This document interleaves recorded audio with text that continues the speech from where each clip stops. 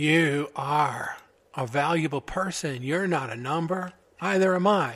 We're not ledger entries. We couldn't be replaced with any technology or anything else. We are so unique. Our consciousness could never be bought or sold. It's priceless. I see you. You see yourself. We see each other. Who's anybody kidding? The purpose of this show is to try to give you some encouragement, some recognition, some daily inspiration to uplift you as you start your day or end your day, and to help you get your best foot forward because your value is appreciated here. If you're a small business owner, a wage worker, or someone trying hard to make it in these challenging circumstances, you are a hero. You are the heroes and the heroines of this show's story. Regardless of your political affiliations or your religious beliefs or your traditions or your tribes, you are the value in this economy, and you are seen. In a world of destruction and degradation, the world should see you for the value that you create. If you are working a job and you are homeless or houseless and you have to live in shelters or cars, this podcast is dedicated to you. Your resilience is recognized, and you're not alone here. Different people do different things when they wake up. Do you know what I do? First, of course, I smell the inside of my nose. Then I hold onto the bed and make sure I'm really here, because it's so hard to believe it. Then I exhale, and I step outside and make sure the stars are still where they usually are. It's a moment of quiet, anxious wonderment every morning. I suppose one might say I'm an empiricist. Things are what they are, but that is a pretty scary idea for a lot of people. Welcome this morning, for me it's morning, to smell the inside of your nose. Do it right now. I'm Commercial Herschel. You can find Smell the Inside of Your Nose in all the different podcast realms. I'm pretty sure. If you do a search online, I think you'll find it. I'm going to do a really interesting story today. I told my really hardcore listeners who listen to the Monday, Friday feedback show, that's not like a really heavily listened to episode, because there's nothing there except for me just kind of doing a review and doing some inside scoop stuff. But I'm going to reveal a really cool story that I'm working on, and I think it's going to spin off into another podcast that I'm going to do every 2 weeks. I wasn't sure if it was going to be 1 week or every 1 week or once a month, so I decided, why don't I just compromise that and just do it every 2 weeks? I think that's a good idea, because it's a kind of thing that's going to take a little time, and I hope to get more people involved. But first, what I want to do is I want to talk about a couple of things so that you can understand the scope of what this story is, and something that you can do if you really want to understand what I'm going to talk about. What you want to do is go to episode 3. It's called A Guided Dream, Epoch Explained. So you'll want to probably listen to that one. And then another one that you're going to probably want to listen to get a really good scope for this is the one that is called Do We Organize Against Consciousness? That's January 2nd. Do We Organize Against Consciousness? So let's see what episode that is. I think it's episode 13, but it was recorded on January 2nd. All right, and then you're going to want to go to the one that was recorded on January 4th called How's the Fourth Dimension. Okay, so those 3 are kind of important for you to kind of get where we're going to go with today's episode. Let's start 65 million years ago when the meteor hit the Earth, and that was when people expect that the dinosaurs were lost forever. And it took a long time for the Earth to stabilize and for the DNA to take, for lack of a better term, to take root again and begin the process of coming back again. When it did, all of those distant relatives that were lost came back in a different way. They came back as birds and lizards and different things that are much smaller, milder versions of what they were then. Let's say that it took 1 million years, or even let's just say for the sake of simple math, it took 5 million years for the Earth to stabilize after that meteor strike to the point where things can start evolving again. So that would be 60 million years, all right, to now, approximately. We're rounding things off to make things simpler to understand. And we took about 2 million years to evolve to the self-aware, self-conscious beings with language that we are now. It took that long in the scope of time, because who knows? I mean, some people say there have been humans here for a very long time, like even longer than 20 or 30 or even 100,000 years or 200,000 years, that there's evidence that we could have been here for a long time. But most people think language and self-awareness and sentience and volitional consciousness is something that is a more recent development in our evolution. Let's go back to that 60 million years. In 60 million years, you divide 60 million by 2, you get 30 million. So that means that there were spans of 2 million years 30 times. That means other species could have evolved and went extinct 30 different times. We don't know how many different iterations of life on Earth there have been.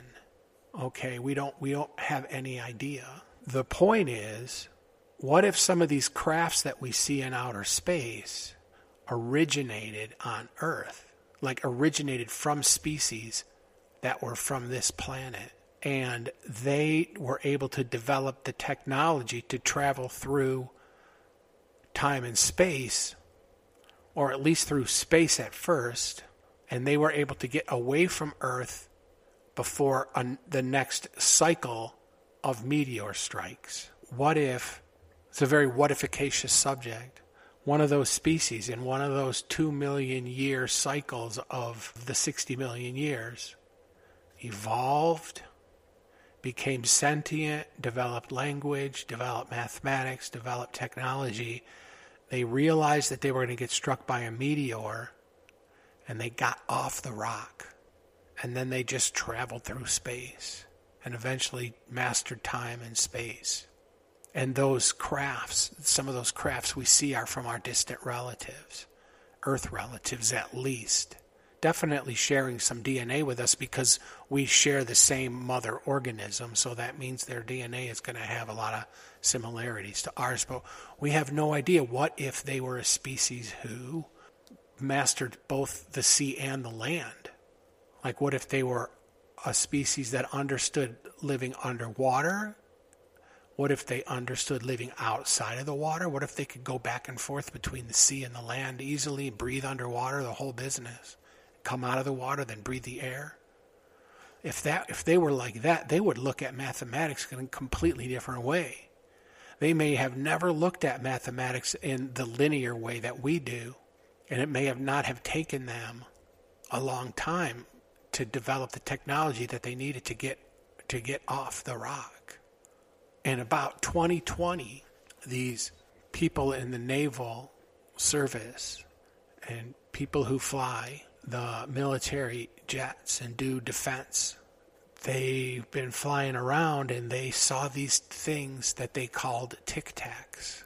And they've been seeing them ever since. And the reason that they can see them is because those frequencies of light that were hiding those types of craft, we can now see with the kind of technology that we have. The kind of technology that we have keeps allowing us to see more and more and more into the light spectrum that our human eyes alone can't see. I get a little bit into that kind of fun thinking in one of my podcasts, which is called Alien Avoidance on Our Coinciding Plane. And I talk about frequencies of light and how there might be beings that are on our plane a lot, but we don't see them because they are just in a different frequency there, and we just don't see them. They could just be around more than we think.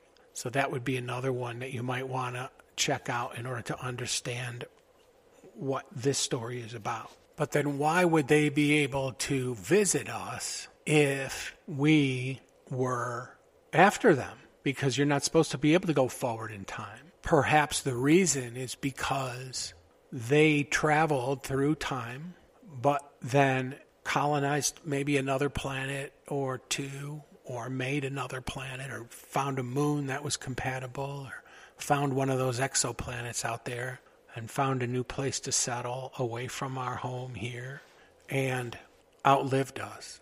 So if they lived out there, and then our time on Earth came and went, and then they continued to colonize space and continued to live out in the universe, eventually the time was going to come when their time in terms of isolated Earth time I explain in a podcast called What Kind of Time Is It? And that was just 3 days ago on January 5th.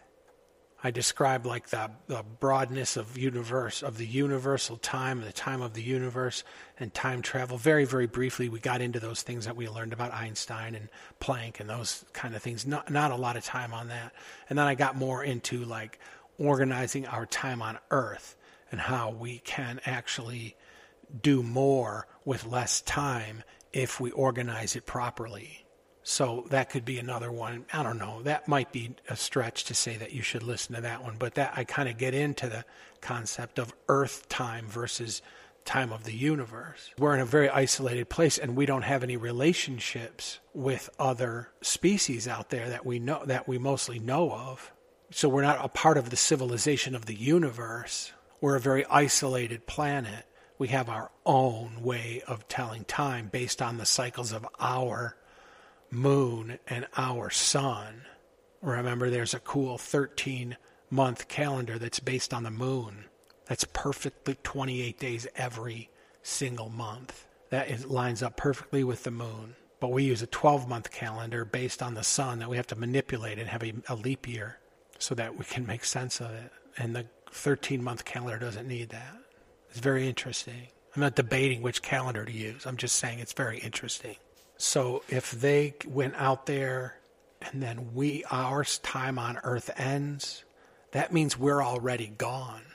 And they're just coming back to look at history and to see what happened to their mother planet. And we just happen to be one of the species that are on it in this time. And they've been coming back and looking at their mother planet for millennia, and millennia and millennia. You know, the point being is that those tic-tacs are systems. They're observational systems. They're ovals. OVAL.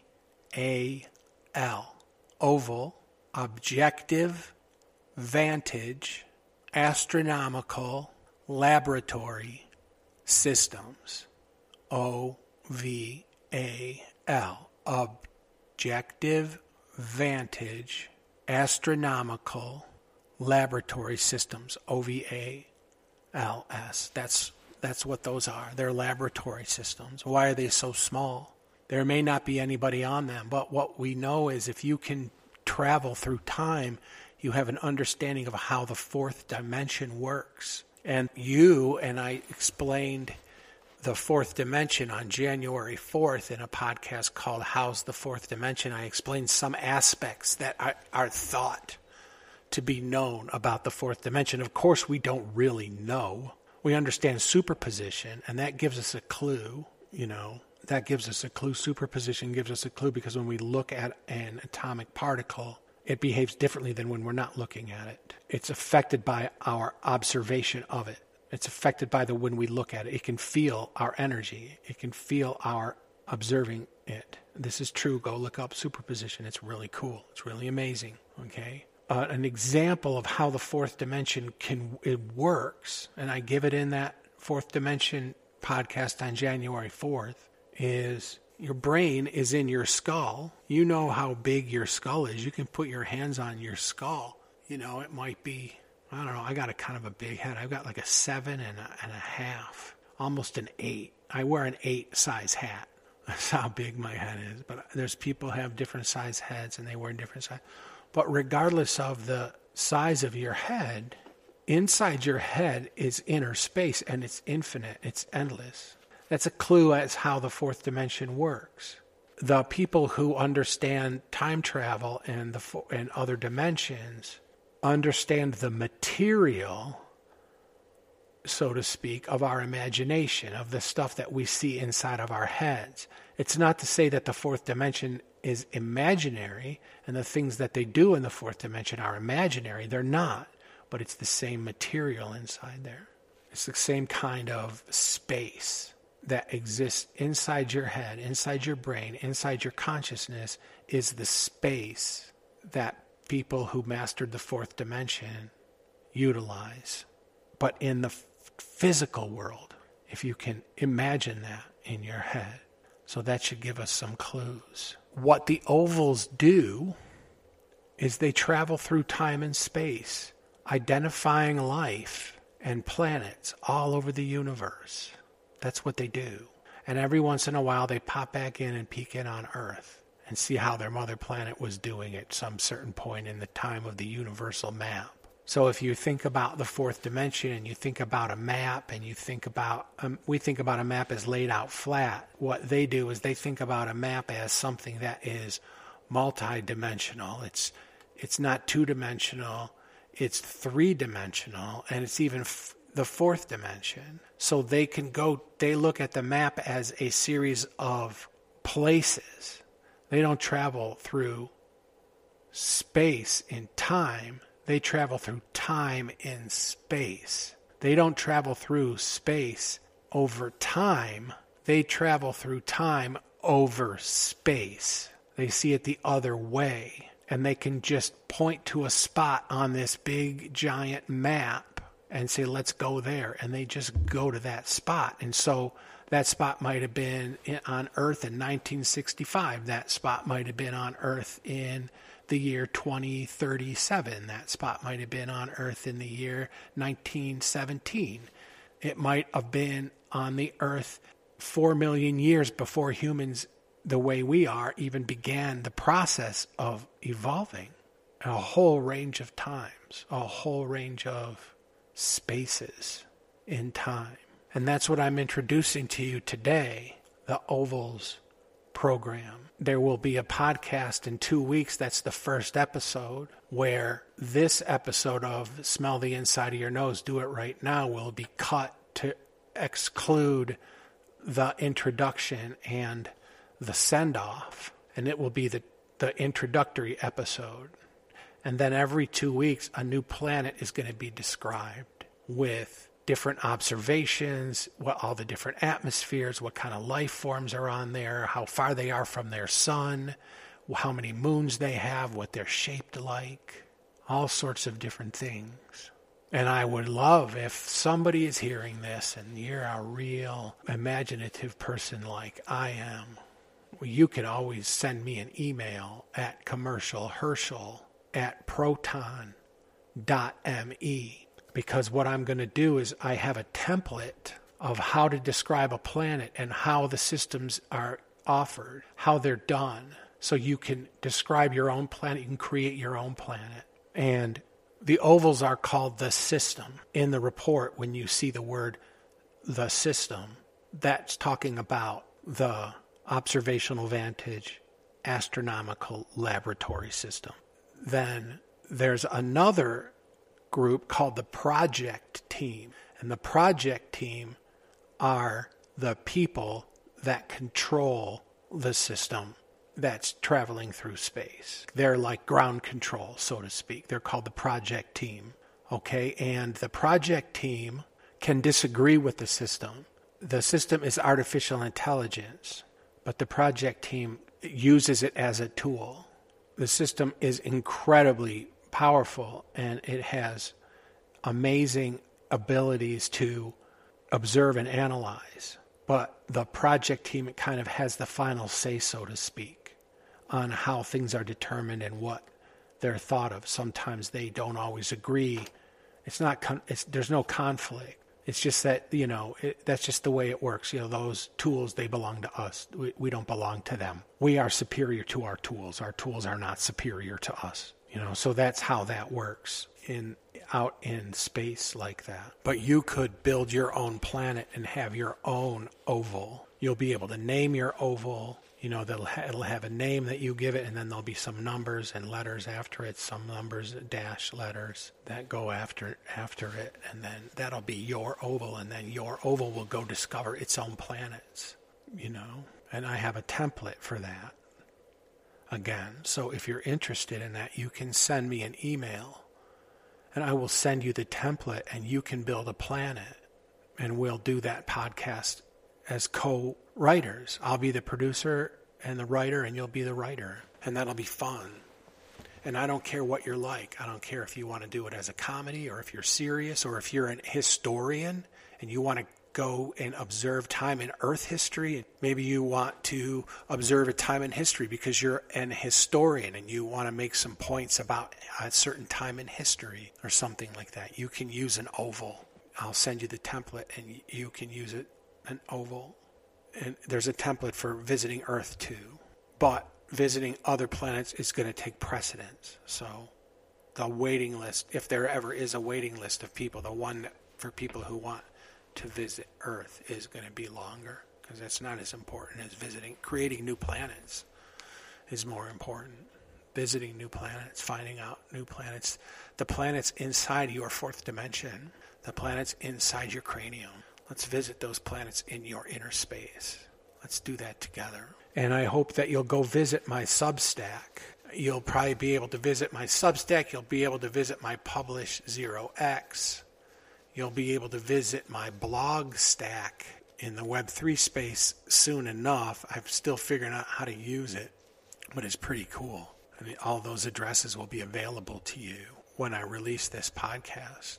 And I'm really proud of the graphic artwork I've put together. So you'll want to check it out. Check out the pictures. Those of you watching on video, please like and subscribe my video. Don't just watch them. Like them and subscribe them.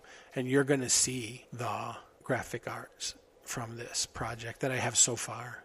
And I hope to continue to improve that. Ovals. So take this journey with me. But I will be back tomorrow for another Smell the Inside of Your Nose.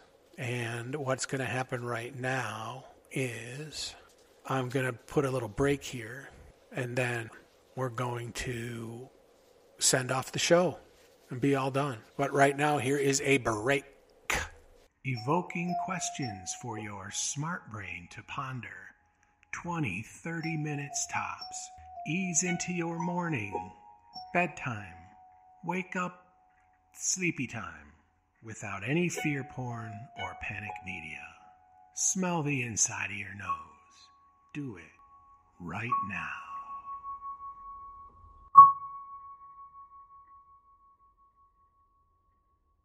Please indulge me a little bit of time to just do some plugging of my different sites. I am Commercial Herschel, and I am here to help. And you can find me at commercialherschel.substack.com. You can find me broadcasting with the KUAP Digital Broadcasting Network at troubledminds.org. You can find me in all the podcast realms. You can buy me a coffee at buymeacoffee.com/smellcast. You can see me at BitChute, BITCHUTE. That will be Commercial Herschel if you do a search. And at HowTube, that will also be, I think, Commercial Herschel. Or Herschel, one or the other. If you do Herschel, you'll find it. And then Rumble, you'll find me at Rumble Early Risers, Smell the Inside of Your Nose. And then my Stacker, which is a Web3 thing, is called stacker.news/Herschel. And at Publish 0x, I'm Commercial Herschel. Publish 0x is pretty cool, you guys. It's pretty darn cool. I mean, it works really good for me. I'm getting downloads from it, so I like it. I don't use any social media. I don't use BlueItTube. I don't use any of the social media. I try not to use any of the sites that censor people at all. I just don't want to. I think freedom of speech is important, and I think that we've lost our way and that we have to do it the right way. And I'm not mad at anybody who stays on YouTube and dukes it out with them. I appreciate you fighting with those people, but I'm going to take a different approach because I came into the media space after all of the censorship got really ridiculous. Okay, so I don't want to participate in it. And I hope that people can respect that decision. But we're going to win. Don't worry. We're going to win. Thanks again for listening. Thanks for listening to my plugs. The other thing is, usually what I do is I ask a question at this point in the show. So here's my question.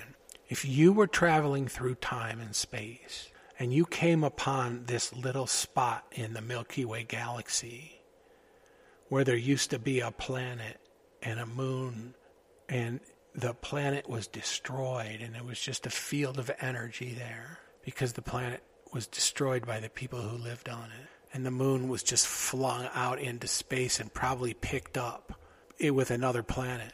It probably moved out and moved in with a different planet like Venus or something. Maybe got picked up by Jupiter. Jupiter's got a pretty strong gravitational pull. Maybe it got picked up by somebody else, And you just were traveling through this field where there used to be a planet. What would it feel like? What would that feel like? If you were some other species, or you came back around through time back to before, after you were here, but before, and then just drove through your old hometown and it was gone, but there was an energy field where the town used to be, where your planet used to be. What would it feel like? What would that feel like? This place where we live is not a joke. When I gaze at the stars at night, when I look out over the hills during the day, I'm consistently reminded that we live on a planet in space, wailing through the galaxy like a screaming rock.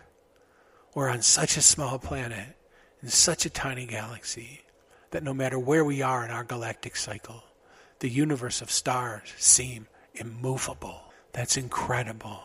We are a moment. We are an instant in an infinite universe. We are an infinite in an instant universe. And every event that has ever happened here and that will ever happen here happened simultaneously in the snap of a finger. The instances of existence are so close in proximity that the whole thing is a singular material event. It's essentially over already. It's hard to believe we're even experiencing it. I hope we can be here tomorrow. There are people who would say that makes us insignificant. I very strongly disagree with them. The fact that we are so improbable is the very thing that makes us momentous. We are conscious beings who can observe ourselves. We are consciousness observing itself. You are each a refraction of light from a single source. You're the individual and the whole simultaneously. You're a masterful, mysterious, distinctive, and anomalous paradox that I would say is rather significant. In the context of the time that our galaxy is here, and the infinitesimal millifraction of time that we each have within that context, the reality of your consciousness and your power to observe and manipulate matter, to use space, the essence of your energy and your planning and time usage in this three-dimensional plane, the influence of your refraction of the source is immeasurably exponential in the cosmic expanse, because it expands as far as you are able to observe into the infinite universe, because your observation affects it. That's superposition. You are rare. You are not only a body, you have radiance. You radiate. Your eyes can't see the frequency, but there's light. You are a luminescent jewel. You're a jewel that can shine on yourself from within yourself. You're significant beyond the perception of anybody else. Shine on yourself as you shine on others, and what an honor that you shine on me. Now, smell the inside of your nose. Do it right now.